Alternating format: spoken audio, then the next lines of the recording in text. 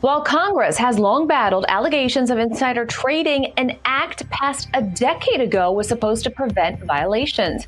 But newly published analysis is showing otherwise. So who is overseeing government transparency?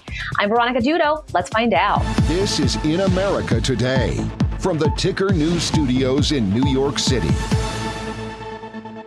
Hello and welcome. Coming up, U.S. President Joe Biden is weighing his options after a drone attack in Jordan by Iran-backed militants killed 3 American service members and wounded dozens more. But first, in 2012, Congress passed the Stock Act following years of allegations of insider trading by members and staff.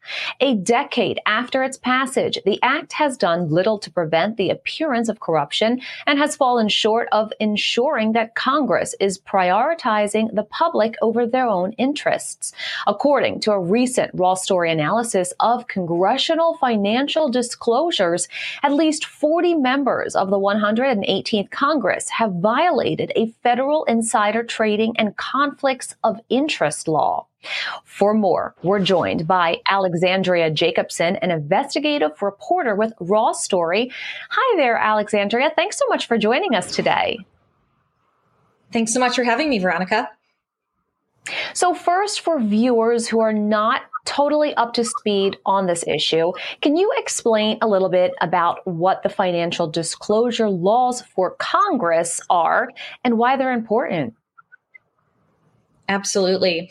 So there's a couple laws at play here. The first goes back to the 1970s. It's called the Ethics in Government Act. And that came out in the post-Watergate era, really focused on anti-corruption and requiring public officials to publicly disclose their personal finances.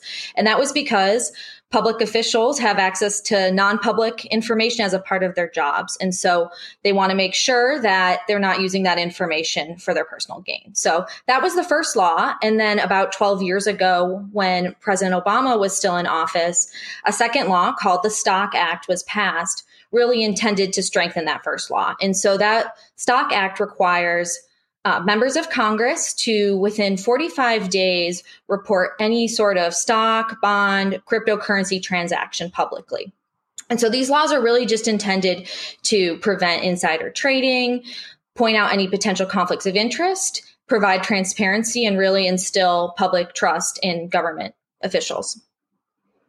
So what were your findings after analyzing the congressional financial disclosures for the 118th Congress?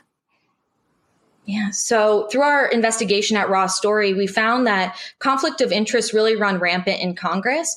And there are some members that don't take these laws very seriously.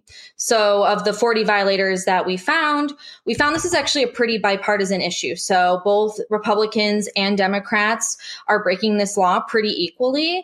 We've found a bit of variation in the level of these violations. So some members of Congress are not properly disclosing transactions in the thousands of dollars of range. Some are in the millions of dollars. But they're all important because this certainly is a public trust issue. Is any action being taken following your report? Yeah. So we found that these violations have inspired a variety of different bills aimed at stopping congressional stock trading altogether. So there are a couple bills. One is called the Trust in Congress Act. There's another called the Ethics in Government Act. And they're, again, part of this big movement to stop congressional stock trading. None of those bills have been passed yet, but they're all active bills that have been introduced. I've also found anecdotally, the violators we found have made changes to how they handle their personal finances to better abide by these laws. So some have put their assets into blind trusts, so that allows them to not be involved in those financial transaction decisions themselves and remove that conflict of interest. Others have changed their compliance teams, all in an effort to better follow these laws.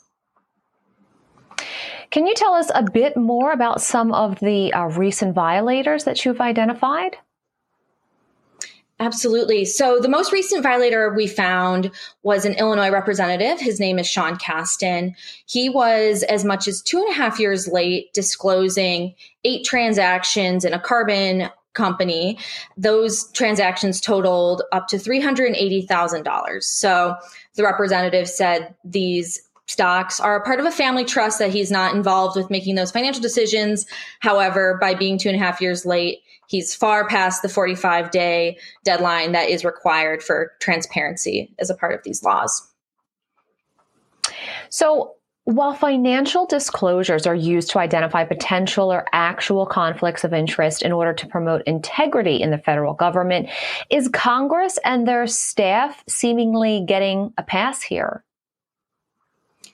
It certainly can seem that way. It's really up to the House and Senate ethics committees on whether they act on these violations. So a standard fine for violating the Stock Act is $200, which is relatively small, particularly if we're talking about stock transactions in the millions of dollars. So we have identified some members of Congress with potential conflicts of interest. For example, Senator Tommy Tuberville and Senator Markwayne Mullin, they both are on the Senate Armed Services Committees and have defense contractor stock. The defense contractors they have stock in get billions of dollars from the government in contracts every year. So those are some conflicts of interest we've identified, but so far we've not seen any action been taken on these potential issues from either ethics committee. So we're at a time where so many Americans really feel like they're being squeezed. So we know about global inflation and we know things are really tough. And so to see some of these different types of reports where for voters, they're looking at potentially people in the know making more money, what do you suggest voters can do in response to this issue? So certainly voters can look into these bills I mentioned, such as the Trust in Congress Act, the Ethics Act, and reach out to their representatives if they support the idea of a congressional stock ban. So that's one thing. The other is to really follow their representatives and see how they are or are not abiding by these laws. One example, back in 2020, Georgia senators, both David Perdue and Kelly Loeffler, were investigated for some suspicious stock trades they made at the beginning of the COVID-19 pandemic. And when it was time for a re-election, neither of them won their seats back, which in some respects was considered in regard to these violations. So it's certainly an issue that voters can take to the polls this election. Alexandria Jacobson from Raw Story, thanks so much for joining us today. Thanks so much for having me. The White House said President Joe Biden is weighing his options after a drone attack in Jordan by Iran-backed militants killed 3 U.S. service members and wounded dozens more. The attack adds new pressure for the Biden administration and their Middle East policy. We will respond. The White House on Monday said U.S. President Joe Biden was weighing his options after the drone attack in Jordan by Iran-backed militants that killed 3 U.S. service members and wounded dozens more. Here's White House National Security spokesperson John Kirby. We do not seek another war. We do not seek to escalate. But we will absolutely do what is required to protect ourselves, to continue that mission, and to respond appropriately to these attacks. Earlier in the day, U.S. Defense Secretary Lloyd Austin spoke on the issue as well. The President and I will not tolerate attack on U.S. forces, and we will take all necessary actions to defend the U.S. and our troops. Later, Pentagon spokesperson Sabrina Singh identified the soldiers killed in Sunday's attack, the youngest victim just 23 years old. The names of those soldiers who lost their lives were Sergeant William Rivers, Specialist Kennedy Sanders, and Specialist Breonna Moffett. Right now, we assess that there are more than 40 that have been injured.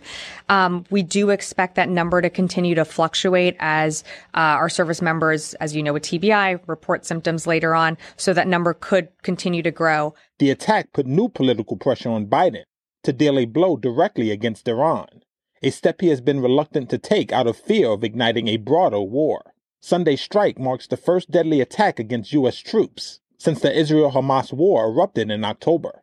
The United States is trying to determine how the suicide drone managed to evade the base's defenses.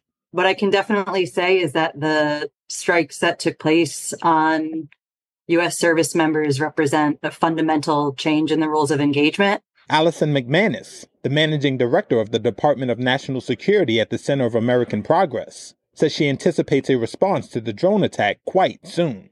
Iran has taken advantage, frankly, of the current moment of conflict to do what Iran has been doing for many, many years, which is to disrupt, to target the U.S. and partners in a variety of ways, mostly through the efforts of its proxy militias. So again, what Iran is doing is testing where that line is, how much it can get away with in targeting U.S. interests, whether those are military interests or economic interests, and really testing the U.S. in terms of its response. U.S. troops have been attacked over 150 times in Iraq, Syria, and Jordan, as well as on warships in the Red Sea, where Houthi fighters in Yemen have been firing drones and missiles at them. UPS has announced that it plans to cut 12,000 jobs after its revenue forecast missed analysts' estimates. The company says it is trying to find the right size for its global workforce after having lower volume and seeing a more than $9 billion decline in revenue. Coming off what it called a difficult and disappointing year, UPS announced it's cutting 12,000 jobs.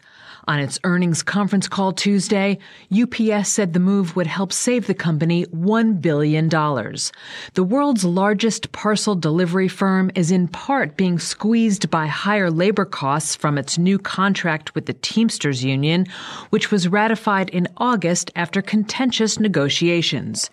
UPS also warned of declining daily volume, which it expects will be weak in the first half of the year before recovering in the latter half. But even then, growth will be constrained. The delivery giant said volume, revenue, and operating profit declined last quarter for all its business segments. It also forecast revenue for this year that was below estimates. That sent shares down nearly 8% in Tuesday morning trading. But UPS, which is viewed as a bellwether for the global economy, did say business conditions would improve in the second half of the year. It also said it's been winning back business that went to rivals like FedEx during the company's tumultuous labor talks. Stay with us. More Ticker coming up.